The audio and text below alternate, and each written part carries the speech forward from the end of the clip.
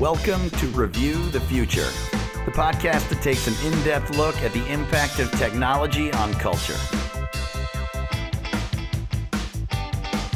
I'm John Perry. I'm Ted Cover. And today we're asking the question, what is the future of sex robots? But first, we have an important announcement about our graphic novel. You may have heard us talking about this for several episodes now. This is a comic book that we made by the name of Let Go. Yes, we kickstarted it, and a lot of you helped us make the thing, and now we finally have got a publisher, and we are out and available. You can buy it, and they will send it to your house. And for people that may not be familiar with the concept, it's a science fiction story about a family struggling with exponential change in the near future. It deals with a lot of the same subjects that we discuss on this podcast, so if you like our podcast, we think you'll find it interesting. And you can go to letgocomic.com, and that'll link you to places that you can buy it today. Right, you can get it on Amazon, you can get it on Barnes & Noble, you can get it on Walmart.com, and in fine comic book stores throughout the United States as well. But now, the topic at hand. Yes. Sex robots. Sex robots. And I've been wanting to do an episode about this topic, or about at least some kind of future sex topic, for a while. What made this one, I think, more doable is that we took a lot of inspiration from a book called Robot Sex, Social and Ethical Implications. This is actually a collection of essays by various people, but it was edited by John Danaher and Neil MacArthur. And you might recognize the name John Danaher because he's been a guest twice on our show. Yes. Has a lot of interesting things to say about philosophy and law and future technologies. Yeah, he's got the interesting idea about algocracy we talked about. And that was one of the episodes. He's just like a really smart, interesting thinker. He has his own podcast too, which you should check out. It's pretty dense, but it's pretty interesting. I like it. I think it's called the Algocracy and Transhumanism podcast or something like that. We'll put a link on the site. But today, we're taking some inspiration from this book about robot sex and the essays in it. It's not really going to be a review, though. We're not going to stick too closely to what's in the book necessarily. Just the book was kind of a good launching point for us to get into this topic. Yeah, it was a framework so we could kind of organize what we wanted to talk about. And I wanted to start by just quoting a poll that's mentioned in the book early on, which is the question of, would you have sex with a robot, and what the general responses were. Right, and this is good because this is kind of like a why talk about this sort of question, right? So what are the numbers, John? What do people say? It's pretty low, right? So apparently only 9%, just shy of 10, said yes. 11% were unsure, and 80% were pretty much no. 11% were robo-curious. Yes, 11% were robo-curious. Right, but 80% said they would not have sex with a robot. So that's surprising, right? I mean, I feel like I would have expected a higher number would say yes. One of the things that we're going to be talking about is, how likely is this to become something that's widely adopted, right? We really don't know. I mean, these numbers don't look good, but I think culture changes pretty quickly, right? And it's kind of weird to ask somebody about whether they'd use a technology before that technology exists, right? Because people aren't really picturing something that's probably at all like what they're going to actually get. Well, also, I mean, there are some rudimentary robot technologies that you can have sex with now, which I'm sure we'll talk about in a minute, but they are not that enticing to most people. If people are imagining the real thing, I guess I'm not surprised that only 10% want to have sex with that robot. Well, and that's a good transition into the question that's important here, which is, what is a sex bot? Yes, right? They discuss this at length in the book, and it's kind of a fun read. Yeah, so Danaher puts forward a set of things that would describe what they're counting as a sex bot for the purposes of their book. So some of the items are, it's got to have a humanoid form, right? It's got to have some kind of human-like movement or behavior, and some degree of AI.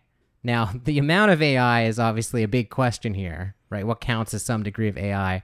And obviously a big dividing line would be, is this, the very strong kind of AI that you'd see in a science fiction film, where this is actually a conscious person we're talking about? Or is this more like, pretty good AI, but there's no conscious being inside there? Right. Is it a souped up version of Siri, or is it like, a real person that is, artificial, but has person-like rights?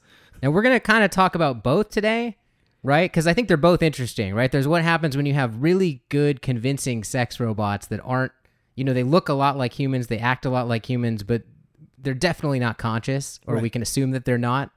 And then there's the ones that you start to maybe have to treat like persons. And obviously the questions you ask in those situations are vastly different. Right, exactly. So we just want to point out that distinction, but we will be talking about both types. And it does seem like the first one is more likely to be achieved before the second one. So you'll probably have to answer both of these sets of questions eventually. Right. At least that's the way I'm predicting. So I think it's worth discussing both types. So what's possible now, right? You've got, very, very limited sex robot type things on the market right now. I mean, you can barely even call them sex robots, I think. Obviously, a lot of people might have heard of this company, Real Doll, that makes these sex dolls.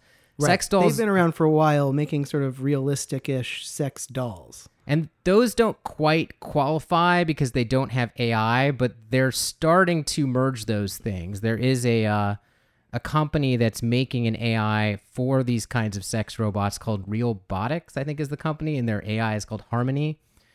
And there are some robots coming on the market now that are basically a combination of, say, like a modular robotic head that's running a primitive AI with a conversational interface, kind of a Siri type thing, right? And it can move and animate, and it looks vaguely human-like. Of course, a little bit creepy, as you might expect. And then that modular robotic head can be placed on one of these pseudo-realistic doll bodies that you can have sex with, like that Real Doll makes. Right. So those things are starting to be put together. That's pretty much the cutting edge as far as I can tell right now. And the bodies are mostly inactive. I think they're working on making the genitalia function to some degree, but like it's all pretty basic. It's like Siri plus a doll with some animation. Right. Yeah. And so they're really not convincing humanoid creatures at all. They're basically some kind of very elaborate sex toy with a little bit of like a chatbot maybe installed in it. But there is already a niche market for this stuff. Yes. Right? Yes. So, I mean, I think a lot of what we're going to talk about today is when this stuff, is potentially broadly accepted and appealing to a lot of people, when it's not just 9% say yes on a poll. Right. But at the moment, there are people that are specifically into these things because they're robots, right? The attraction actually is the fact that it's a little bit uncanny, it's robotic. That's actually the fetish or excitement for a lot of people. Right. And so on that level, these are already a success and on the market now. It's just a pretty fringe phenomenon. Right. And and you could imagine that there's some level of realism and features that it could cross where a broader swath of people would start to be interested. Also, as you might imagine, these things are mostly, if not all, female from what I can tell. Yeah. And they're all, the sort of classic porn stereotype figure, Right. So there's not a lot of variety, even though there theoretically could be very vast variety in this space. Right. And I kind of expect that in the early stages, but if that continues on, that could potentially be an issue. When we get to the society part of the discussion, we can bring that back up. But that it seems like it could be an issue, and it does sort of speak to what segment of society is driving the development of this stuff at the moment. Now, the book that we're partially basing this on, kind of divides the issues that are at stake into three categories. Mm-hmm. So you've got benefits or harms, right? Is this good or bad to the users of the sex robots? Right. You've got benefits or harms to larger society. Right. And then you've got the most speculative one, which we'll get to later in the podcast, which is benefits or harms to the robots themselves. Yeah. So we're going to talk about, again, all three. Now, but again, there's one more like maybe definitional thing that I want to go over, because there was a chapter early on in the book that I felt was important, and it helped me sort out some things that I had already tried to sort of been struggling with this issue. Because when you think of a sex robot, right, if it's not conscious, how is that really different than just like a glorified dildo or fleshlight or something, right? Right. Like I guess the question is, what is it to have sex, and how is it, where's the line between that and just, say, masturbation? Right. Because the point being that most people don't consider using a masturbatory toy of some kind to be having sex. Right. And so if you're just doing it by yourself, solo, with no interaction with another person, generally that's not considered sex. So the book brings that up and points out that you have to have a definition of sex that's broad enough, but not too broad. Right. And they kind of actually, they say that there are two definitions you could work with, one which is very broad and one which is more narrow, which is probably more useful for us. And this is an essay that is written by Mark Magatti and Nicole Wyatt. And the broad sense is the sense in which you can, people do say you can have sex with an inanimate object. Someone might say colloquially, he had sex with a watermelon or something. Or, Sure. You know what I mean? But that's the very broadest version of that. And so we're sort of not going to count that definition as the useful one. Right. The more narrow one that they come up with is sort of this concept of shared sexual agency, which requires an actual we. It sort of requires two parties coming together and making some sort of affirmative choice and sharing an agency together.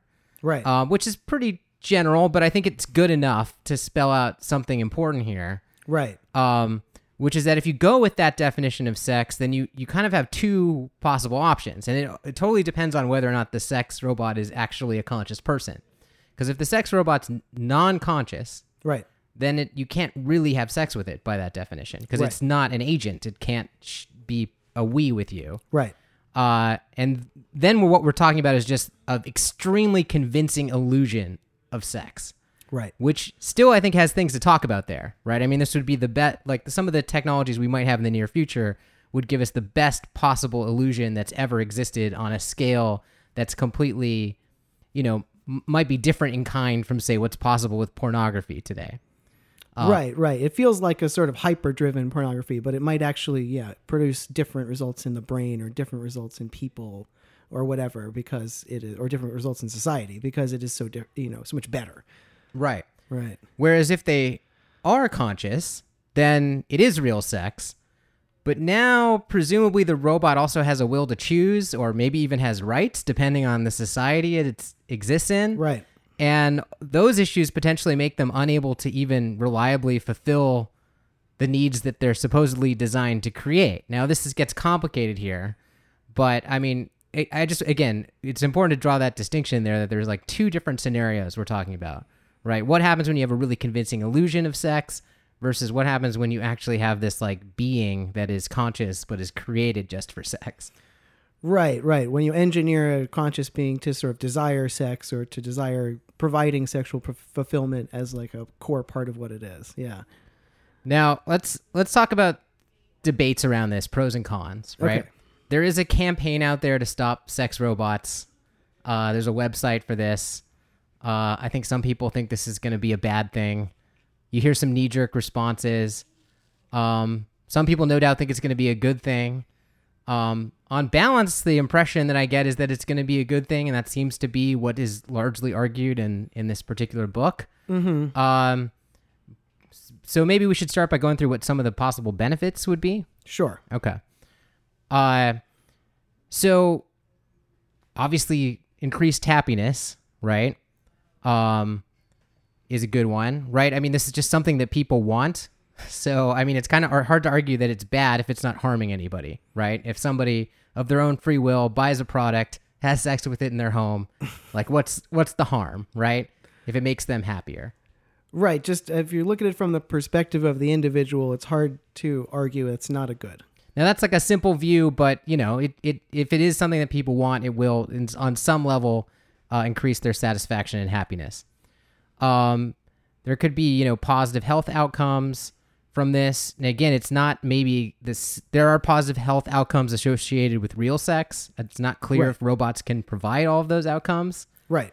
But they might provide some of them like exercise. Right. It gets your heart rate up. That's right. Yeah. You might get more exercise having sex with a robot than masturbating alone in your bedroom.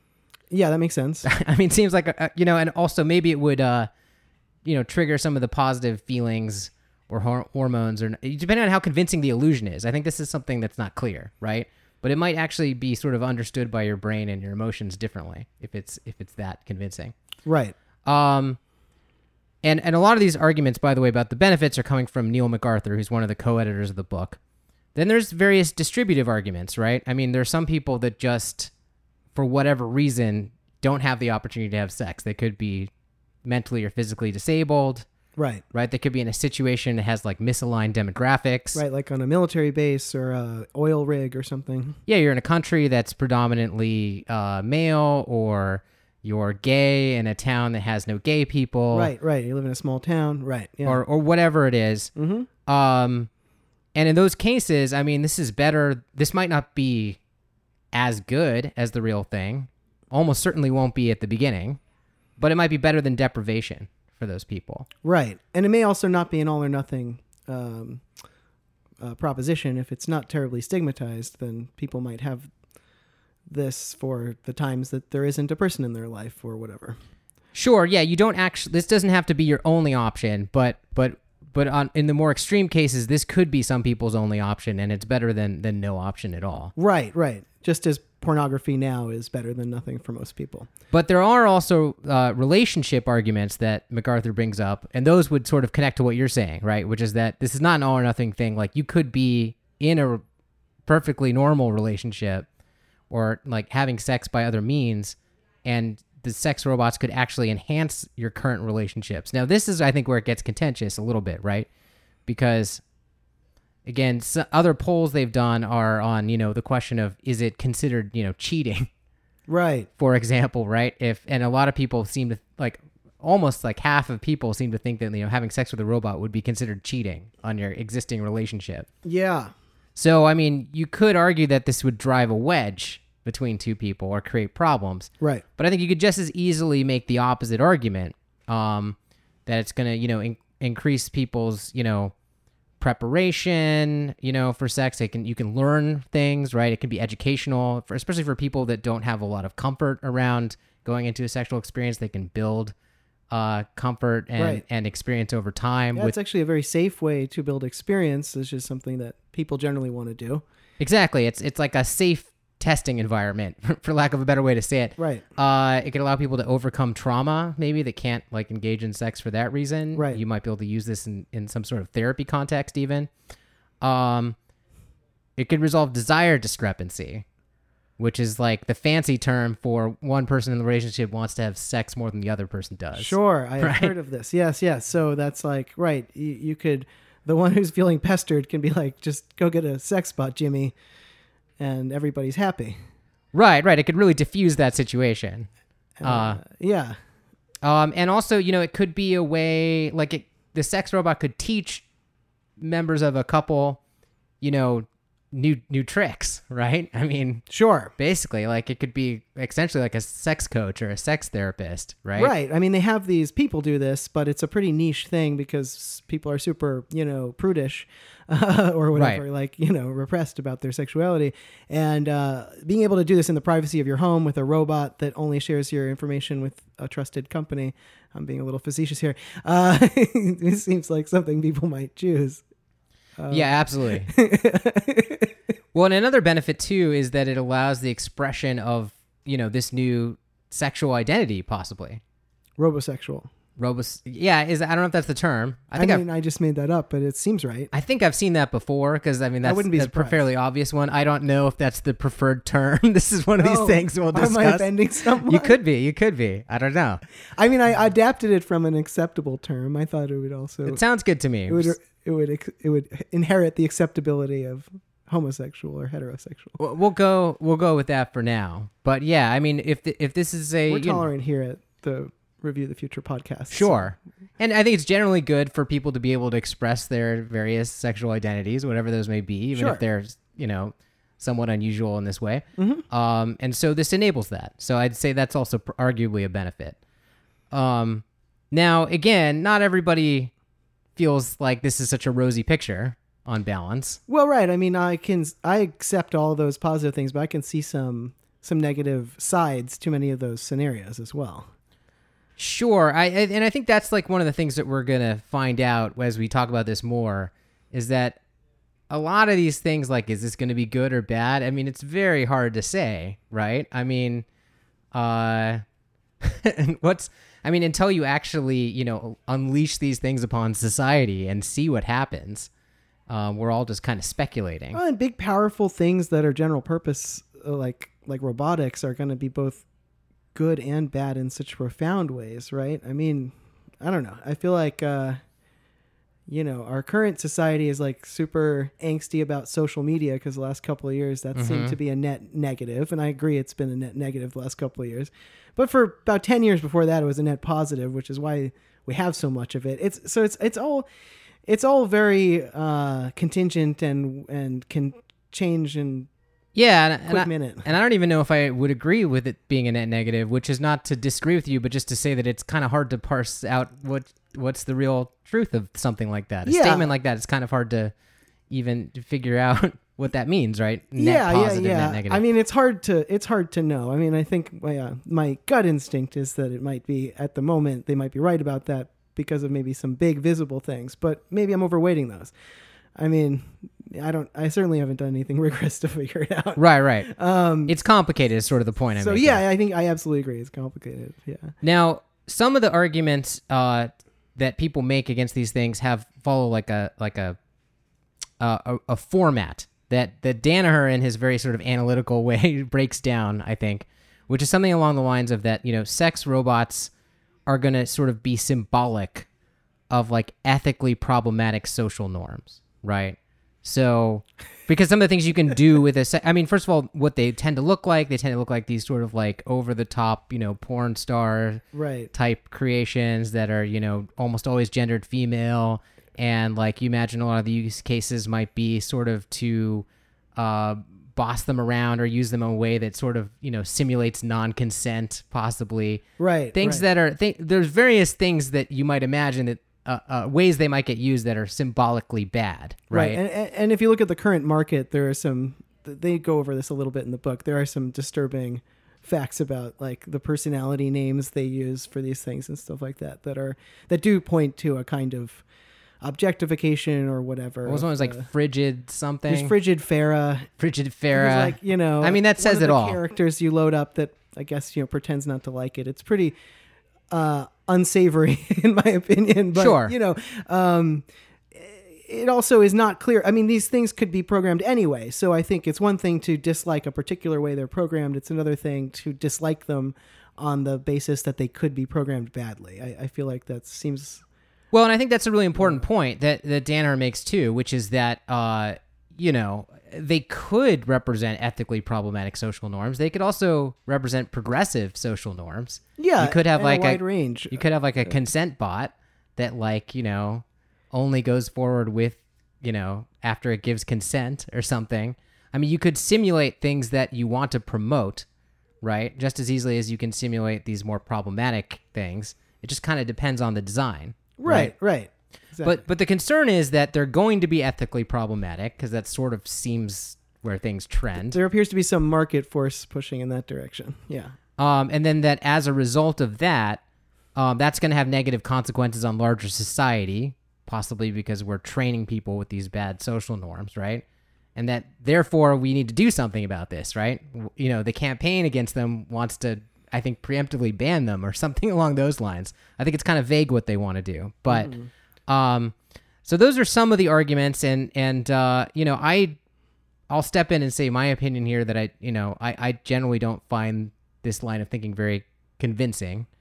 No, nor does it seem like it would work even if they tried. I mean, well, banning the development of a technology like this that has clearly fascinated human beings for a long time, creating artificial beings, it's just gonna happen. Someone's gonna do it. I feel like trying to make bans just, it makes certain changes about like where things will appear first and stuff like that. Now there's alternatives to straight up banning. There's regulating. Right. So for example, you could regulate them in such a way that you required the robot to give consent, for example, if society felt like that was an important social norm to establish. Right. You could also, have regulation that says like, oh, you can't have an underage looking sex robot. Right. Although that's something that's interesting that we should talk about, right? Because, right. I mean, I don't know what the answer to this is, but it's a conundrum in my head. But I am wondering, is it better to have pedophiles allowed to have a robot that looks like a child, perhaps in addition to some kind of surveillance technology that you use to keep them away from regular children or something. But like, would it be okay? Would it be better for the world to allow them to get that urge out on something that is not a child and cannot be harmed in the way a child can be, but that just appears to be one, versus banning that so as to make sure we never convince someone who's like not an active pedophile that like, oh, this would be fun. I enjoyed that when I did it to a robot child. Now I'll go try it on a real child, right? I mean, I don't know enough about how pedophilia works in the brain or whatever to make a judgment on that, but I'm sympathetic to the idea that it might actually be better for deterrence sake to actually save more children, which would be the goal in my mind, to give pedophile children robots on purpose.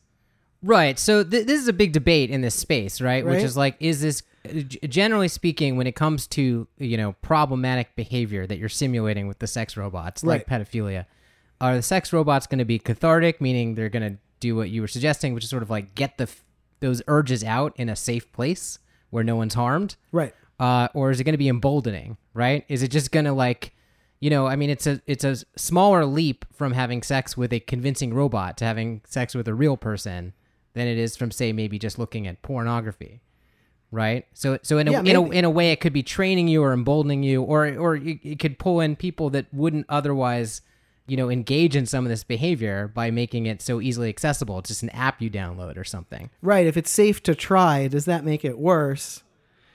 Do you have to like be already convicted of it before you're eligible to buy one? Like, I don't know. I mean, I don't have an answer, but I just feel like there's some serious work and study that has to go in here to try to figure out how would we actually deploy or not deploy this technology in order to save the most kids from being victims of pedophiles. Now, of course, we're talking about this in an abstract philosophical space. Yeah. My prediction would be that just on a gut level, society just won't allow this. People are just not going to be able to handle this. And that while I don't think we'll be, broadly speaking, banning these things, I think we will probably, like banning all sex robots, I think we will be probably banning these forms of them that are especially scary to society. Like ones that look like children, or ones that are programmed to basically be rape victims or something. Things like that. I think that there's going to be a lot of pressure, whether, the empirical evidence leans one way or another. I think just on a gut level, society is going to reject this. That would be my prediction anyways. Yeah, I think that's a reasonable prediction. I'm just not totally sure that that's the way we actually get the best society long term. I mean, I don't have an answer. I'm just curious. But see, that's the thing is we don't know, again, whether to expect this catharsis response or the emboldening response. And it is an empirical question you could try to answer, but we haven't been able to answer it very well for other similar areas. Right. This feels like a kind of like violence in video games debate, right? It's like violence in video games, or even closer, maybe the effects of pornography, which is something that they bring up in this book, which is, there's, from what I could tell, there's a lot of different studies suggesting a lot of different things, positive and negative, about the effects of pornography. Right. Some of them related to the specific issue of like, does, pornography, sate people's desires to do bad things in the world, in some cases, or does it, stir them up? One thing in the book that they mentioned was specifically that like rape goes down as pornography access goes up. So that's controversial. Yes, a later essay in the book cites that the fact that there appears to be, some substitution effect basically between porn and well, I don't know if we can even say that's what she was claiming in that article. What is a correlation, right? It's like over the time people have grown in the internet access and in access to porn that's gone with that pretty much since day one. Right. There has been a decline in violent rapes and so on. Yeah, and there was a couple different ways they'd sliced up the data, and one way was saying that like the largest decline was among 15 to 19-year-olds. Those were the perpetrators' ages, which would have been the people who were legally barred from seeing pornography before the internet, right? Because you could buy it if you were 18. Sure. So the theory would be like they'd be curious and they would maybe act out in this way, and whereas if they have access to porn, maybe that calms people down. I don't know. Maybe some of those marginal people are sated by the porn. I mean, again, it's not really hard evidence, but there was some suggestion that it might be working as a substitute in the economic sense. And, and there's other studies that seem to show that, there are more negative attitudes and things like that, right? For people who watch more porn. Yeah. I think there's evidence you can leverage on both sides here. So again, none of which is, I'm not trying to come down and have an opinion on this because, to be honest, I don't know, but it just, as Danaher points out in the book, like, this doesn't bode well for this question of trying to predict what impact sex robots are going to have. Because if we can't parse this question clearly for pornography. Right, which has existed forever. Yeah, it's going to be hard to judge ahead of time yeah. for sex robots, what the impacts are going to be. Now, I want to come back to that question of cathartic versus emboldening, right? Like, as to like whether it sates people's appetites or whether it stirs them up, right? Because there's another binary that you might not think, but is potentially related, right? Okay. Because we still haven't talked about one of people's first objections when they hear this. Oh, right. That everybody will live alone and nobody will get married, right? Right, or that they'll withdraw from society. I mean, literally last night, I was doing some last-minute research in a bar, and somebody came up to me and asked me what I was reading. Yeah. And so I answered truthfully. I said, I'm reading about the ethics of sex robots. Yes. And literally, and they got very excited.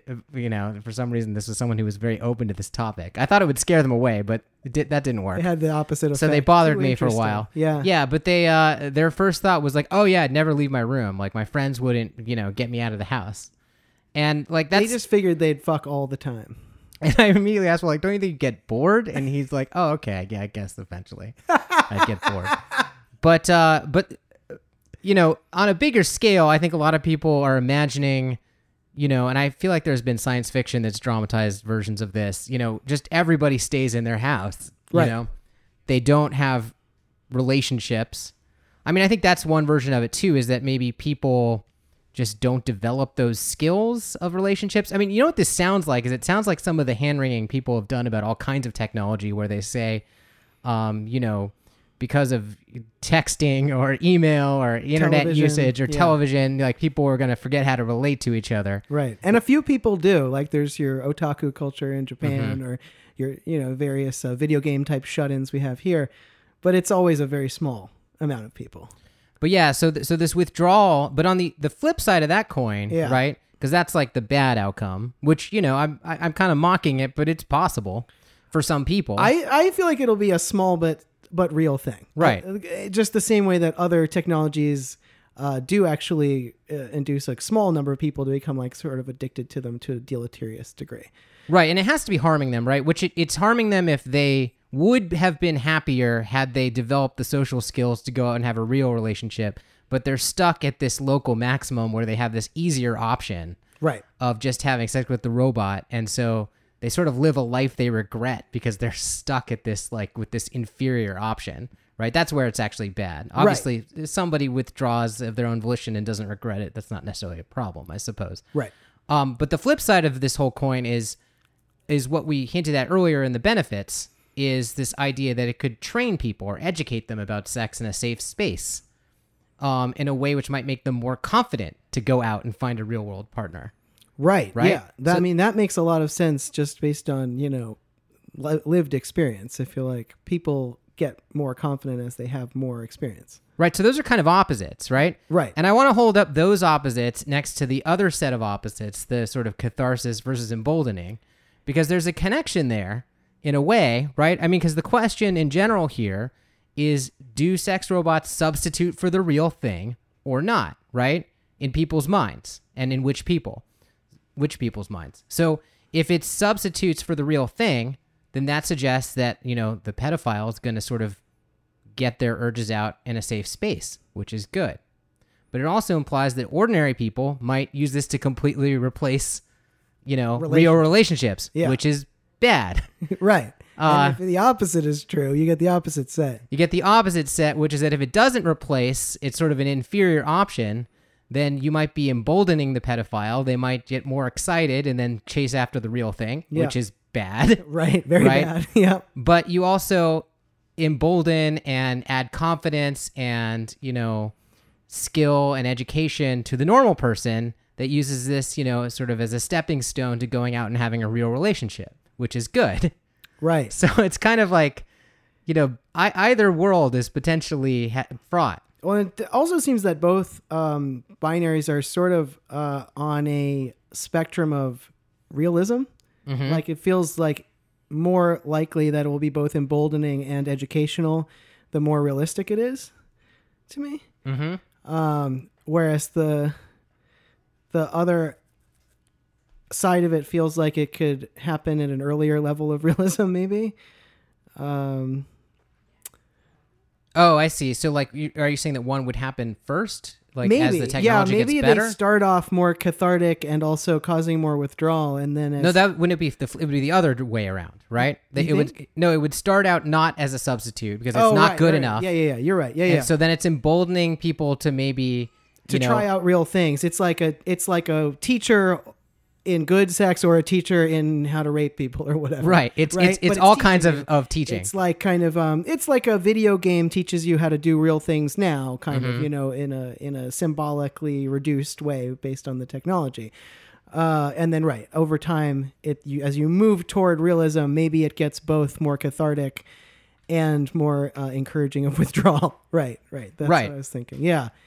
So, it's hard to figure this stuff out, and again, this is all speculation, and what actually is going to happen is hard to predict. So what Danaher ends up suggesting in his article is something called the experimental approach. Do you remember reading about this? Right.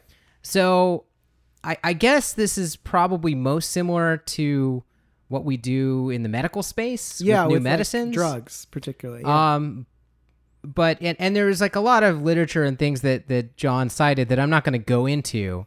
But basically, you might apply this experimental approach to new tech that has a large potential impact, but a very uncertain effect, which you could argue sex robots fall into that category. Yeah. And also, technologies are easier to control or change or influence at the beginning when adoption is relatively low and people aren't used to them and they haven't sort of ossified into particular social norms. Yeah. And so the idea is maybe you should roll those kinds of technologies out more slowly. You should do various controlled experiments where you have test groups, much like you do with medicines, that you sort of surveil with their permission, of course, to sort of see how the experiment's unfolding before you unleash this thing on the world. Right. And then when you do release it, you release it first under some kind of control, like a prescription. And then over time, it becomes something anyone can buy anywhere. Which, I think I don't think it's crazy to say classify a sex robot as a type of medical device. Although medical devices are not regulated as much as drugs, which there's a whole recent documentary about. Oh, okay. I forget the name of it, but I think it's on Netflix. And that's actually like a big problem because they don't look as carefully into the devices as they should. And of course, everybody knows they look perhaps too carefully into their drugs. I mean, if anything, the regulation is too strong there. So it's well, and there's obviously a conservative policy response to this that's negative, right? Which is like, because what this sounds like, this experimental approach, is it potentially is going to sounds like a lot of government regulation, a lot of red tape that's going to slow things down. Yeah, and if that's poorly done, it really can ruin things. I mean, they're not totally wrong about that. But if it's well done, it can give the correct safety valves so that things roll out slowly, and once they're shown not to have problems, they roll out more quickly, rather than just picking winners and driving up costs and doing other things that are bad. Although, in some cases, I think even with an experimental approach, there's probably limits to how much you can learn.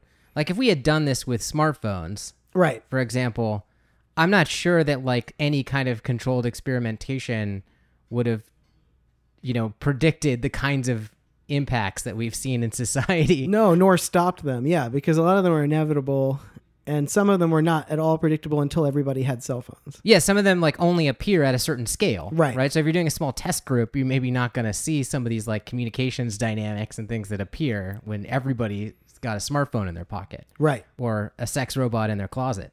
Yes. We're all going to need bigger closets. Okay, now as hard as we've been saying it is to predict this stuff, there is a chapter, an essay in this book that does go out on a limb and make some interesting predictions, particularly about how this might impact marriage. Right. Yeah. And it's kind of from an economics perspective, which I liked. It's about, sex bot induced social change, or SBISC. I'm not sure why that needs an acronym, but Marina Adshade, the author, gives it one. She gives a couple other examples of like technologically caused social change, which is a generally interesting topic to us here. Yeah, it's something I'm particularly interested in. I don't think it's enough discussion. She talks about birth control in particular and its effect on culture. Yeah, so that one I think is interesting and something that made sense when I heard it, but not something I'd thought about much, which is that, birth control, the arrival of birth control led to an increase in pregnancies outside of marriage. Right. But that happens because of sort of a chain of effects, right? We should take you through that because that's a little bit counterintuitive. Right. So what first happens is that people have the option all of a sudden to have, premarital sex without risking a pregnancy, right? I mean, that's right. They now have that option that technology comes in because of the pill and the condom and stuff. Right. But then, like, what's the next step after that? The next step that happens is that the social stigma of having sex outside of marriage starts to melt. So people used to be extremely negative towards, say, a woman who had sex outside of marriage. Mm-hmm. And then after birth control came around, they were just somewhat negative toward that woman, right? Right. They rolled back their negativity, and generally speaking, that social stigma started to melt away and affect fewer people. And then that leads to more premarital sex in general because the social cost has gone way down. Exactly. So then a new generation of women comes up, and these women are just raised with less social stigma around sex, and so they just have more sex. But, birth control is not 100% effective 100% of the time, especially if you're not always using it correctly or you don't have access to it. Right, or you might not even be interested in it. You're just no longer constrained by the social stigma. Exactly. Maybe you never wanted birth control, and under any circumstance, you just weren't that person, but the social stigma that would have constrained you went away. And so what happens is enough people do that unwed women's pregnancies go up. Right, which is, the way this chain of things works is really actually fascinating to me because I'm sure there's a ton of other issues that this can apply to. And of course, she's going to apply it to sex robots. Yeah, it's like a model of unintended consequences for technological change, right? I mean, it's really interesting because the first order thing is totally predictable, but the second order thing is really hard to imagine from the place of being the guy who invented the pill, or woman. I don't actually know who invented the pill. The scientist who invented the pill. Right. So that's birth control leading to an increase in pregnancy outside marriage. The other one, or the next one that she mentions, is the one that's more controversial. We alluded to this earlier. We talked about this a little before, yeah. Right, which is that, access to internet porn may have caused a decline in rape. Again, she even says herself in the article that that's controversial, and I'm not, from what other things I've read, I'm not totally convinced by that, but it sounds plausible. Right. I mean, it might be true in some cases or some places. We're not sure if it's true across the board, but it is interesting for the same reason that it seems like it might affect a person on the margin. There might be some people who, absent access to porn, would rape, with access to porn won't rape, Exactly. And if there are a significant enough number of such people, then it makes sense to make porn available, I think. Right. I mean, for that reason alone, obviously there are other reasons to make it available too, but that's interesting. And then the next one, this is a longer one, like in terms of the scope that this occurs over, right? But you have, labor saving. I mean, you have the traditional division of labor, right, in the home, right? And where so maybe this is like about the impact of like washing machines and toasters and things like that, right? Right, exactly. So like under one division that you had, a while back. Again, I mean, it depends what time in history we're talking about, but but prior to like the early 1900s, when electrification came in, for example, right, it was just much more profitable for most families to have the man work in the market and the woman do production at home. Right, and that's because jobs involved physical labor that men were well suited for. And so they would be outside the home, and meanwhile, women would take care of like various in-home tasks, which would be very time-consuming.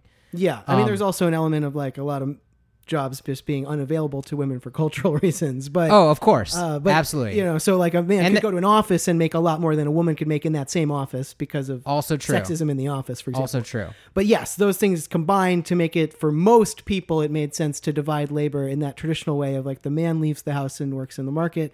The woman stays in the house and does the production there, cooking and cleaning and things. Right. But the reason I mentioned physical labor is because that's where the technology has a direct impact, right? Sure. On both cases, right? Right. It changes the work outside of the home Yes. by creating a lot of jobs that don't require physical labor, right? Right. I mean, more jobs are available, and also there's social change as well, too, right? There's Right. like changes in the amount of sexism in the workplace and the amount of money that women can make, right? So there's those factors that are partially technologically determined that allow women to work outside the home. Basically make the workplace more inviting to women because now you can work on a computer or something. There's no obvious advantage for a man over a woman to do that job.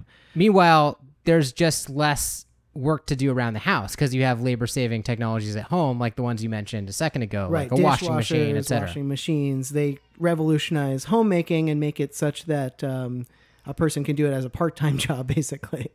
So what this essay argues is that all of these changes, over time lead to a more flexible definition of what marriage is, Well, right? particularly the division of labor inside marriages is now, I mean, socially speaking, we now have zero stigma against, a wide range of divisions of labor in a traditional marriage, right? I mean, we both know people where like the man takes care of the kid and the woman works and nobody thinks twice about something Sure. like that anymore. And I think the argument is eventually that even leads to, acceptance of, for example, same-sex marriages. Right. Because again, part of the original stigma against that there are many reasons for the stigma against same-sex marriage, like depending on religious values or whatever. Right. But one of those reasons might have been, people have really bought into this traditional division of labor.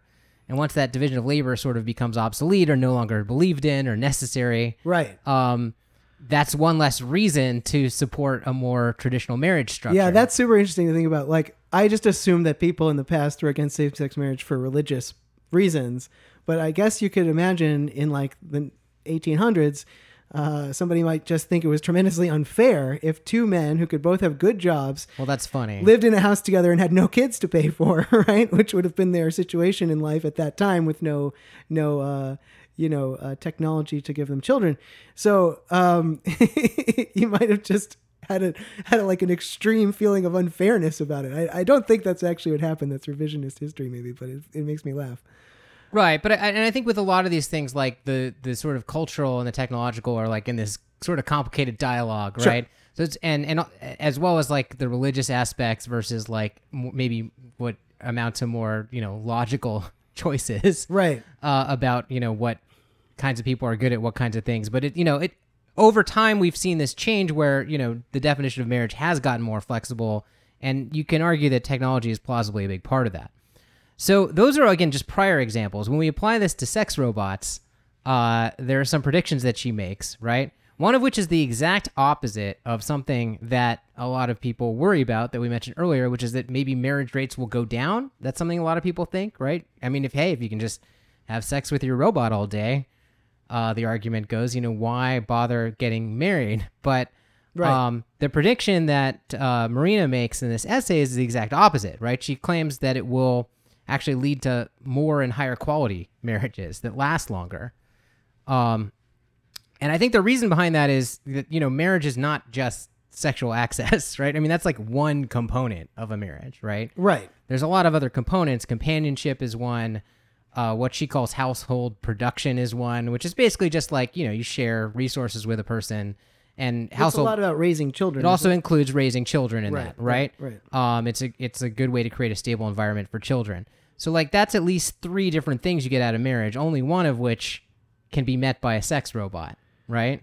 Right. At least the way we're defining them. Yeah. We're assuming these sex robots don't do any of these other things. Right. Right. Yeah. So rather than assuming that people just won't get married anymore because they can have sex with a robot, we might think, oh, that's just one less limiting factor on their decision making, right? Now you no longer have to marry someone and factor sex very highly in that consideration if you can meet your needs with a sex robot, right? I mean, you could even imagine, pretty completely alternate marriage scenarios that from what we're used to. Right, like totally platonic marriages where everyone has a sexual robot or two in the closet, and you just do all the other things that you do in a marriage. Right, like two straight women, for example, that just think they'd be like really good parents Oh, right, together. this is in the article. That was just an interesting idea, right? Yeah, so like, they just think they're good friends. They think they're going to live well together. They're going to get the companionship aspect. They're going to be great at raising kids. But, they're not having sex with each other. They're having sex with robots. And that household works for them. Right. Right? So it starts making things like that possible. And because you're not limited, like you're not picking a partner trying to triangulate between these multiple things, you can kind of take sex out of the equation. You can now make better choices about the other two factors, about the companionship and the household production. Right. I mean, there are all these dimensions. And I mean, obviously Jane Austen and a million people know this, right? But there's all these dimensions on which you're trying to judge and choose a partner. And in a way, sexual attractiveness is the one that's the most random, the most determined by like your genes and not your mind, your irrational mind.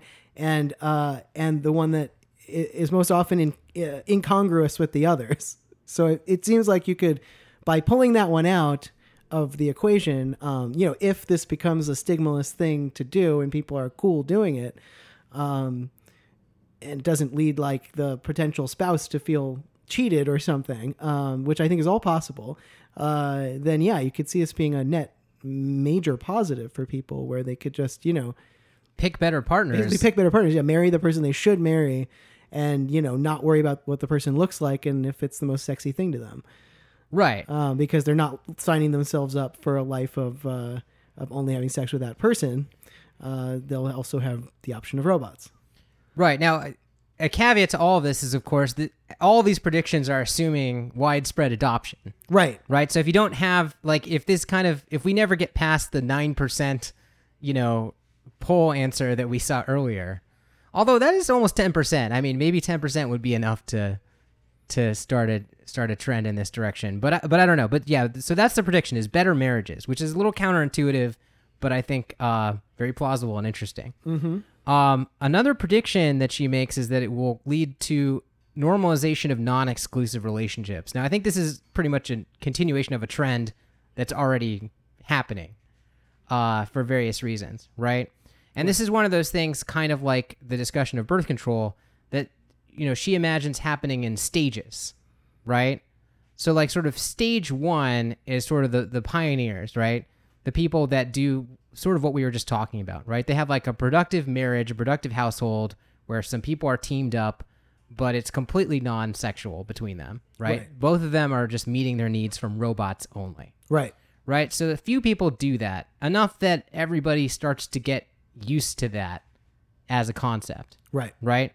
And that, again, starts to normalize like an alternative marriage concept that isn't founded on like this monogamous sexual relationship.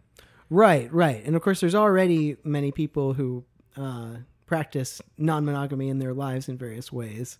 But there's a lot of social pressure now for them to, not do that or not be open about it. Right. And I think this is this is just one more thing pushing. So if that social cost were to lower, expect a similar situation to with the birth control, where the social cost of being promiscuous was lower. I see, yeah. But there were already women being born every year who, like, given their own free choice, would be promiscuous. So all they needed was that social opportunity, and then they would do it, right? Right. And I feel like it's the same thing. We have people who already would make that choice, but for whatever reason aren't. And now they can maybe point to someone up the street that's making that choice, at least in the context of robots, robots are kind of the stepping stone here because, again, less people think robots are cheating, right? I mean, that's how exactly, they're the gateway drug here. Yeah. So, that's step two, is that people start having, marriages where, they bring in the sex robots, and they're also, maybe there's other forms of non-monogamy, because they've sort of like, they've gotten used to this idea that, two partners in a marriage don't necessarily need to be having sex with each other. Right. So at a certain point, if you're having sex with robots outside the marriage, it's a small leap to say, let's just have sex with other people outside the marriage. Right. Especially if the people are not having sex with each other at all. Exactly. Then there's just a high expectation. It's sort of a non-issue. Yeah. And then if they are having sex with each other at all, then I think there might still be social stigma because there's maybe lingering safety issues there. But, they also might go away. And there's lots of ways to get around those things too. I mean, we didn't discuss any of this, but one thing that can be done if you have humanoid robots with AI is you could also probably have human beings piloting those robots remotely via some kind of VR or something. Yes. Okay. Well, this is teledildonics. I mean, then it just becomes a really advanced teledildonic, but surely having sex with a robot that your partner is driving is not cheating, right? I mean, she's driving. You're having sex with her. You're just doing it through the robot. And, if it's a good enough thing, then she feels what you're doing and you feel what she's doing. And, how is that not sex at that point? Again, that also feels like a thing that erodes to me the lines here to the point where we might sort of not care so much about the body and care more about the mind. Right. And generally speaking, we're not talking too much about teledildonics today, but it is just like another technology. That's another topic for another day. Yeah.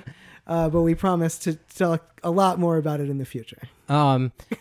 Yes. I bring it up whenever I can. Well, it's just a fun word to say, right? Teledildonics. Yeah, that's exactly why. Okay. And then stage 3 is when this starts to just filter down to quote unquote regular marriages, right? Again, with the social norms are shifting now to where there's a lot of these non-standard marriages that are basically not based on sex at all, right? To the point that even people that are in, normal marriages, I shouldn't say normal, traditional marriages, right, where they're having sex with each other, right. That they start to recognize that monogamy as more of a personal choice, right? Right. As something that you can choose to do or not choose to do, and it's not so much like a choice that society makes for you. Right. And I suspect a certain contingent of people will always make that choice because I think, first, culture changes slowly, and second, I think there is some... It's a stable choice in some ways for some people. Yeah, it's a good, solid choice for certain people in certain situations. Jealousy is real. Jealousy is a real thing, and stability is a real value, and, there are some things that... there's some people and some circumstances where it makes lots of sense. So I expect it to continue on to be a significant portion of marriages, but I see it only being a good thing if it's seen as being more of a personal choice and more of an affirmative decision you make, like being vegan or wearing your seatbelt or something. Sure. That you choose. I guess wearing your seatbelt is a bad example since that's regulated by law. But it's sort of a more affirmative choice that you make.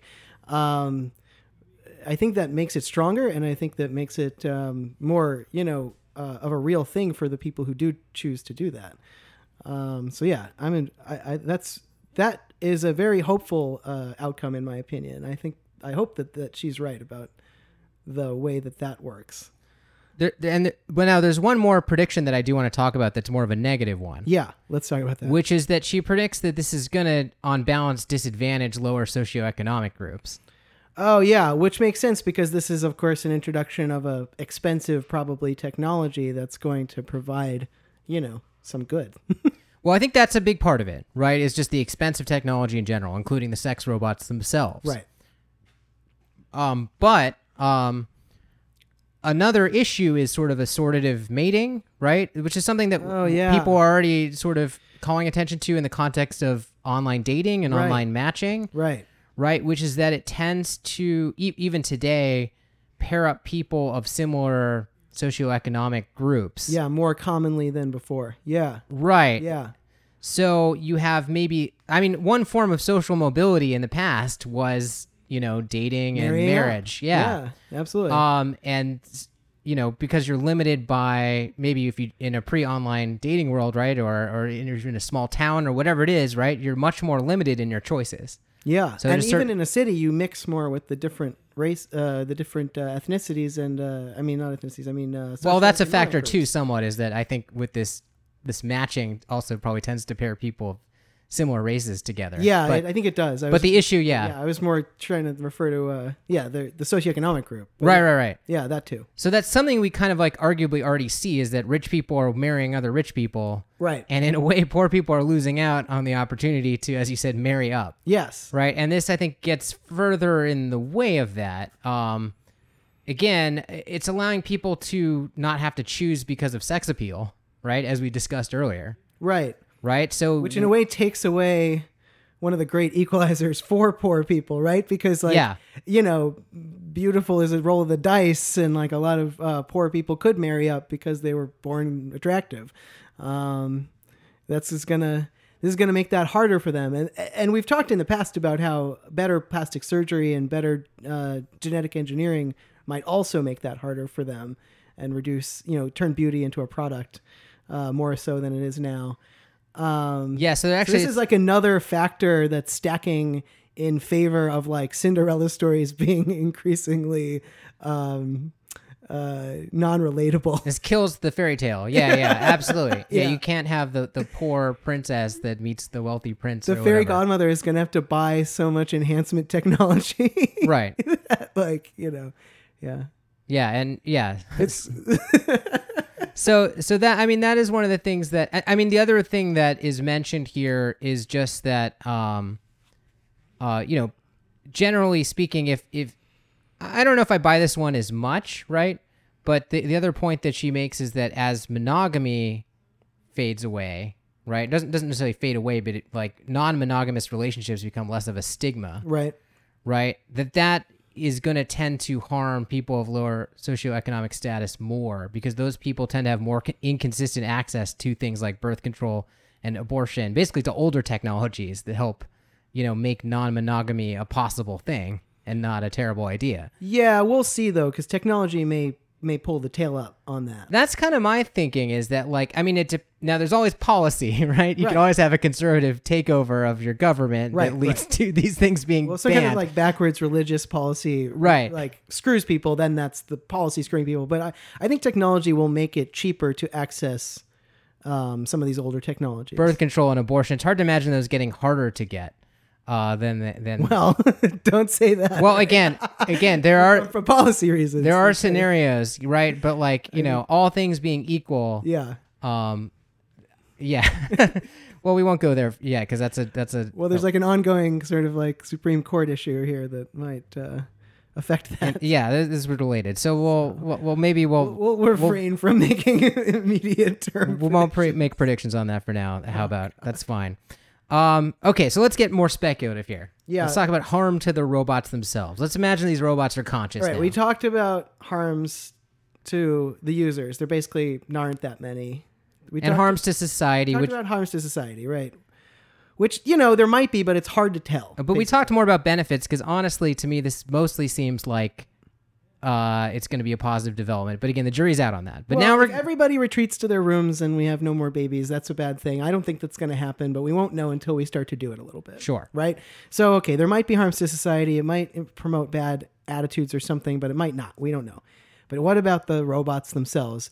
Now, we have to talk about the second type of robot, right? Because if it's the first type of robot, you essentially can't harm it, right? right, a robot that's not a person. We don't care if it gets Doesn't matter. damaged. It doesn't feel anything. Right. Any feelings it appears to have are just programming for your entertainment.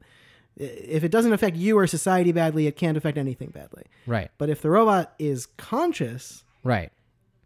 and has been designed for sex, basically, Is that okay? yeah, what is going on there? Are we harming that robot when we have sex with it? Right. And this gets into really interesting questions that kind of just have to do with designing conscious beings in general. Right. In fact, this is going to overlap a lot with genetic engineering because basically although let's stick with robots for a second before we go there. Right. Because the thing about a robot is it's so utterly different from a human being in its architecture, right? Human beings have a certain reward system. Certain things are pleasurable to them. Certain things are painful to them. But when we're talking about a robot, and a sex robot in particular, all those choices are made by the designer. Right. Right? So presumably a sex robot, you want to reward sexual behavior, right? When it's pleasing people. So you might program it to find, pleasing a human in bed just like the most thrilling, pleasurable thing that this robot can experience, Exactly. right? So you program it that way. You might possibly even give it painful responses to doing things it's not supposed to do, like harming a human, for Right. example, right? You've got your carrot and you've got your stick, right? Right. So now you imagine that being born, is that conscious being living like a good life? Is it living a free life? Is this acceptable to do this? Are we creating a race of slaves? I mean, there's a dozen ethical issues here. Well, and is it even okay to create a race of slaves if they're machines? Right. I mean, obviously you cannot raise humans to be slaves for obvious ethical reasons.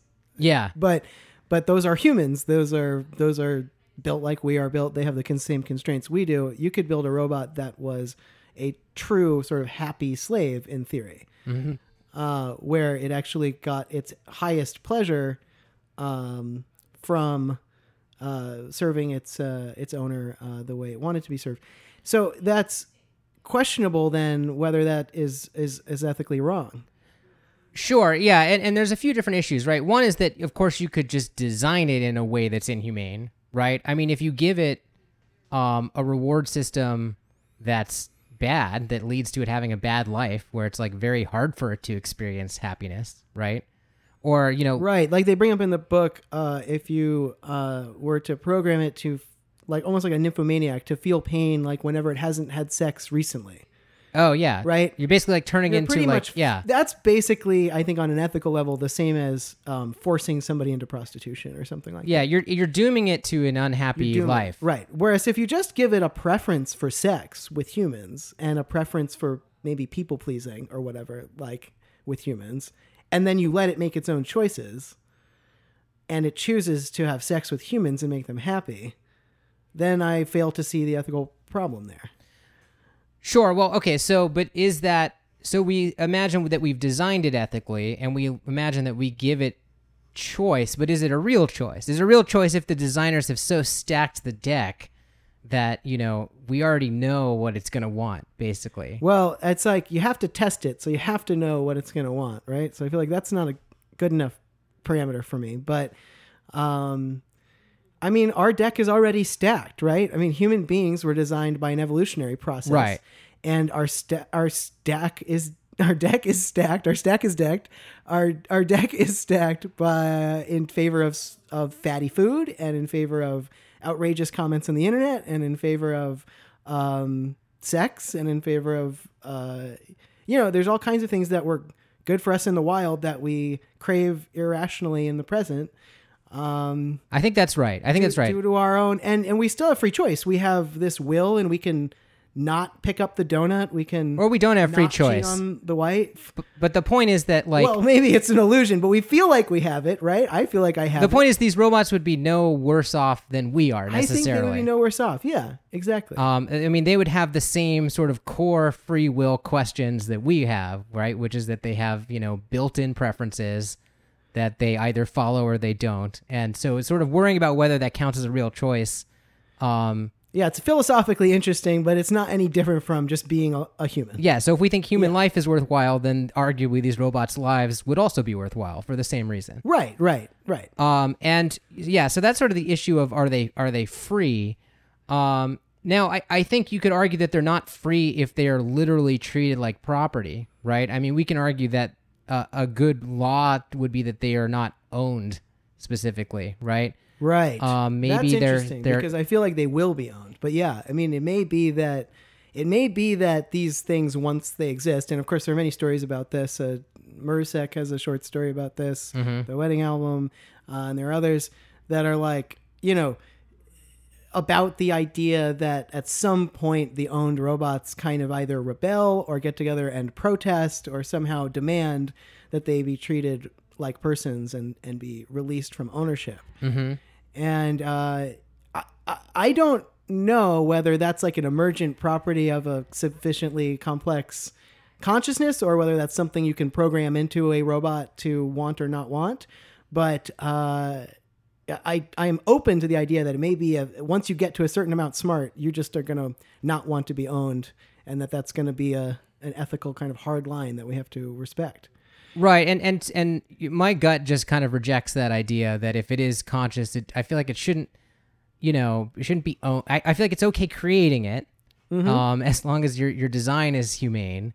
But yeah, I feel like its creation should be, you know, subsidized in some manner, or it should be able to, you know, become maybe free after a certain amount of time after it's created. Or I feel like literally treating them like slaves in the sense of being owned, to me, crosses a kind of line.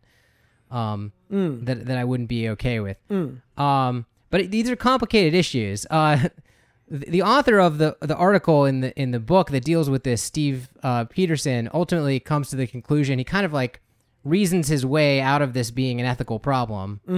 And so I'm not going to continue to get into all of the philosophical weeds here. Okay. But his ultimate conclusion, at least, is that it is okay to create these sex robots. Phew.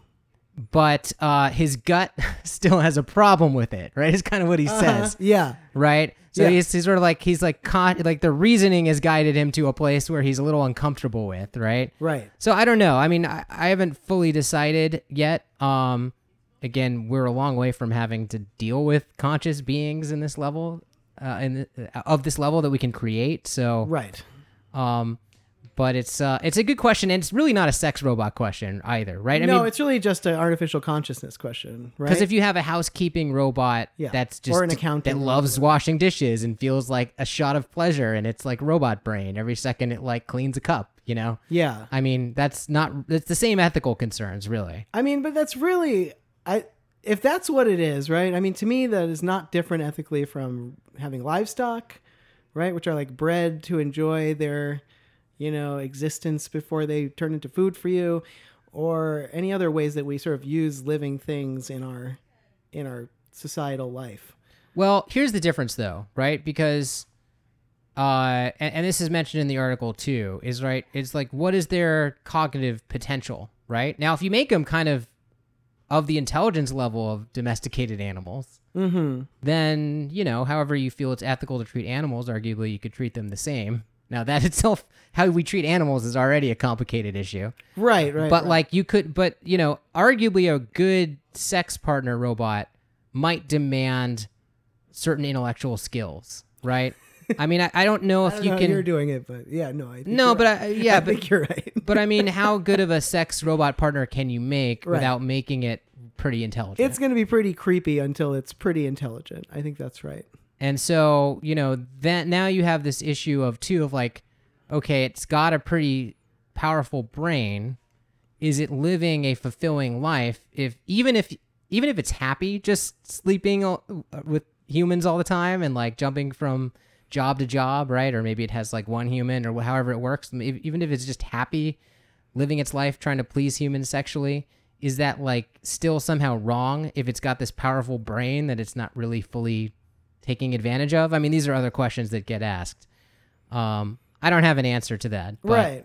I don't know the answer to that either. That's complicated. Or like, does it, do you need to program it like with some, ability to appreciate other things? Like, should it have, time off work, right? Yeah, I saw that in the thing, and that was not convincing to me. I don't understand. If it's okay for it to do it, it should be okay for it to do it as much as it wants. I mean, I saw where Danaher got that off of, I think it was Danaher's article off of John Stuart Mill, right? No. This is Steve. I think Steve Peterson's article. Oh, it's Peterson's article. Yeah, Sorry. Yeah. So, and Peterson got that from John Stuart Mill. That quote that's like about how life is not worth living if it doesn't have, additional. Well, the thought experiment is like, would you choose to be a happy animal, right? Like if you could turn from a human into a pig, but it was like the most happy, fulfilled pig that ever existed. That had like tons of mud to roll in, or whatever it is that pigs like. Yeah. Right? Would you make that choice? And the argument is most people probably wouldn't make that choice, and that indicates something about what a good life is to a human. But that's to a human, right? Yeah, that's so contingent. I mean, I only wouldn't make that choice because I'm currently totally enmeshed in the life that I have. And to be clear, I don't think the author of this article buys those arguments either. Right. No, I thought that was an interesting thing, but I don't totally buy that you can't just design them to be like, because there's so many axes of intelligence, like sort of intelligent enough on the axes that matter and less intelligent on the ones that don't, such that it doesn't feel that its life of sexual activity is anything other than like a gift, Right. I mean, to me, the proof is in the pudding. If the thing itself says, well, I'm happy and my life is a gift, then I'm inclined to believe it.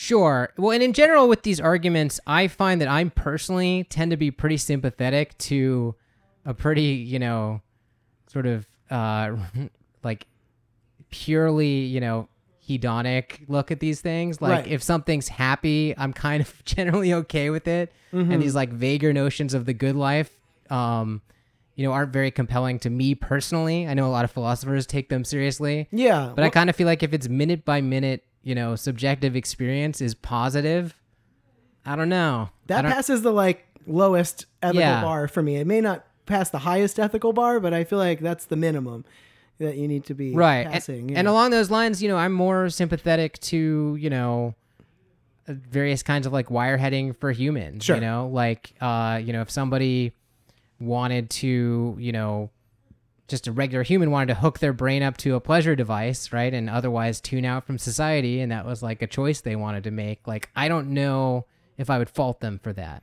Right. Absent like a pending social collapse from everybody making that choice, I'm basically supportive of people being allowed to make that choice. Yeah, I mean, we need to keep growing the food and making society run. So, Right. There's those issues. There's some point at which it becomes a problem, but that's a fairly high bar for me. Yeah, but again, not everybody feels the same way, so that's obviously like up for debate. Right. Anyways, that's probably the most speculative thing. Before we wrap, I just want to talk about something else. Okay. Which is I want to think about something a little more grounded, right? And just like maybe what the experience of owning one of these things would be. Okay. Right? Like, let's say it's a little more socially acceptable, right? I mean, already we have 9% Yeah. roughly, right? Let's say that gets up to 30, 40, 50%. And these things are pretty good, right? Now, the question is when they're in your house, right? Are they single use? Like, are they just made for sex? Or is this like a general household robot that you can also have sex with, right? Right. And So I as we're kind of see us going both ways. Yeah. Yeah, there's like an offhanded comment in the intro to this book that suggested that Danaher thought, it was going to be more of a general purpose home robot that you could have sex with. I'm a little more skeptical of that. I tend to think that, most robots we're not going to build to be humanoid. Right. It will be so needlessly expensive to make realistic humanoid robots for most tasks. So we'll probably already have household robots long before we have realistic sex bots. But let's imagine a single-use robot. And I'm just curious, like, because one of the things that occurred to me as I was thinking about this is, like, if it's running today's AI, it's got a learning algorithm in it, right? So it's kind of learning from you. You're training it, right? So there's this reciprocal relationship you're developing. And we already know that people can, personify objects pretty easily, right? Now, some people more easily than others.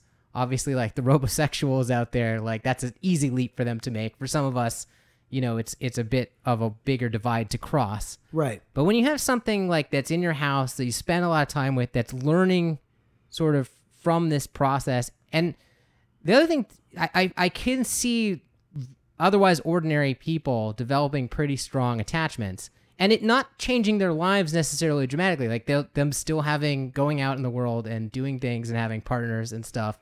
And it just being another appliance in the house. Yeah, it's like your car or something. You spend a lot of time in it. You start to like love it. Maybe you give it a name, but like it doesn't mean you don't have a wife or a husband or something like that. But the other like dimension of it that I just sort of wanted to think about and leave off on is this idea of like how much you're customizing and creating your partner. Yeah. Right. Because and maybe in an ongoing way. And just to me that's like such a, especially like if you imagine that you get to the point that you have actually feelings of love for this thing. And again, I'm not assuming it's conscious. Like I'm imagining just like very good, convincing Facsimile. illusions. Right. Yeah. Right. Yeah. And I don't know. There's just something very strange about that. And for all the sex robots we've seen in movies and things and stories, I don't know if I've quite seen that dynamic where you have, again, the combination of the sort of, machine learning that's like adapting to you, but also you're specifically customizing it as you go. Mm-hmm. Maybe even creating multiple personalities for it.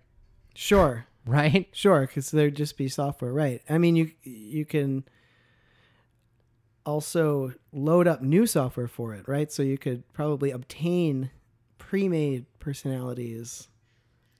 But I imagine easily, you might have like... and then customize those, or even like have some sort of customization matrix that you overlay on those and that automatically customize them to you. Sure. I mean, I could imagine this getting quite complex and being the kind of thing people are very nerdy about, and really like tweaking. Well, but I imagine you'd settle on a couple profiles that you would stick with. And, you might even like swap for different activities, right? Or like you might set it to like non-record mode for certain things. Sure. I don't know. I just, as I was thinking about how that would actually play out, it just sounded extra creepy and weird to me. Well, especially when you start to consider that like there's some company on the other side that owns all of this sexual data about you. Right, if it's a cloud AI. And then I'm just assuming it's a cloud-based system because, there's so much processing available there. And if that's the case, I mean, this is sort of absurd. I don't think it would be this way, but it made me think of, well, what if there's an ad-supported model? And part of its thing, like everything ad-supported, was to like keep you engaged. So it was like endlessly seductive in order to slip subliminal advertisements into your sexual activity. Oh, like a seduction bot is definitely a interesting thing, right? Right. If it doesn't like acknowledge the willingness of the subject it's going after. Right. I mean, not just even in the home, which is particularly pernicious, right? But like even just one that you set loose on like a political target or whatever. Right, Yeah. right. Or one that is, employed basically like a hooker, Right. like a robotic prostitute. So yeah, obviously seduction bots will be a thing. But yeah, I mean, if it's if the corporation or entity controlling your sort of sexual experience based on all of this, knowledge it has of your preferences is not 100% on your side, they're going to have access to you at a very vulnerable state. Sure.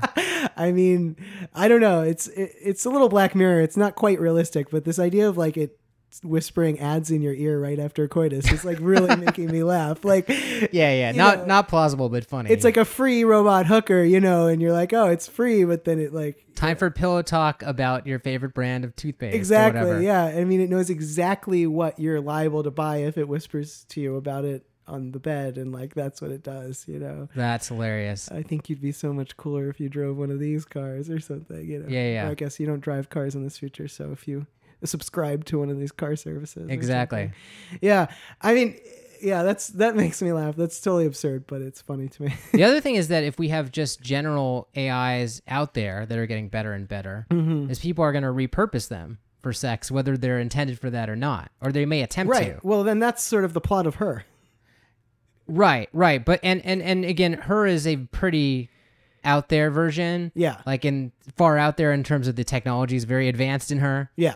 But I'm thinking of something that's maybe not quite so advanced. Yeah. But there's just like a general cloud AI that's learning from its interactions with you, like just an assistant software that could be sort of corrupted. Yeah, basically. I think people are already trying to do this with like Siri and the like. I haven't gone looking for any of it online, but I suspect if you went looking, you could find some hacked together, stuff where they try to make Siri say sexual things and stuff like that. Right, and those things have so many canned responses that the programmers just basically make them, not engage with that kind of stuff. Right, once they realize what you're up to. But you can kind of trick it, I think, if you are very smart. Right. And a more adaptive, like truly strong AI could, maybe like be led in different directions. I mean, there wouldn't be as many guardrails potentially. Right. Anyways, shall we leave off there? Because I think that's pretty. Yeah, I think we have gone into the deep end as we like to do. Thank you for listening. As we mentioned earlier in the podcast, our comic book Let Go is now available. You can buy it. You can tell your friends. LetGoComic.com. And if you have a minute and you want to do something for us, something that would be really nice is if you went on Amazon and left a review on the comic. Oh, yeah. That would be fantastic. We would be very much in your debt, especially if you already got the Kickstarter book or you just don't have the spare money lying around. That's the kind of thing that would help us out. Yeah, it would help us a lot. When you guys put reviews on iTunes, when we first started this podcast, it really helped us get some audience. And now we have a blank page with no reviews on it. If you want to put some reviews on there, we'd appreciate it. All right, I'm Ted Cuppard. I'm John Perry. And you've been listening to Review the Future. To subscribe or leave a comment on this episode, please visit reviewthefuture.com. You can also send emails to feedback@reviewthefuture.com. Thanks for listening.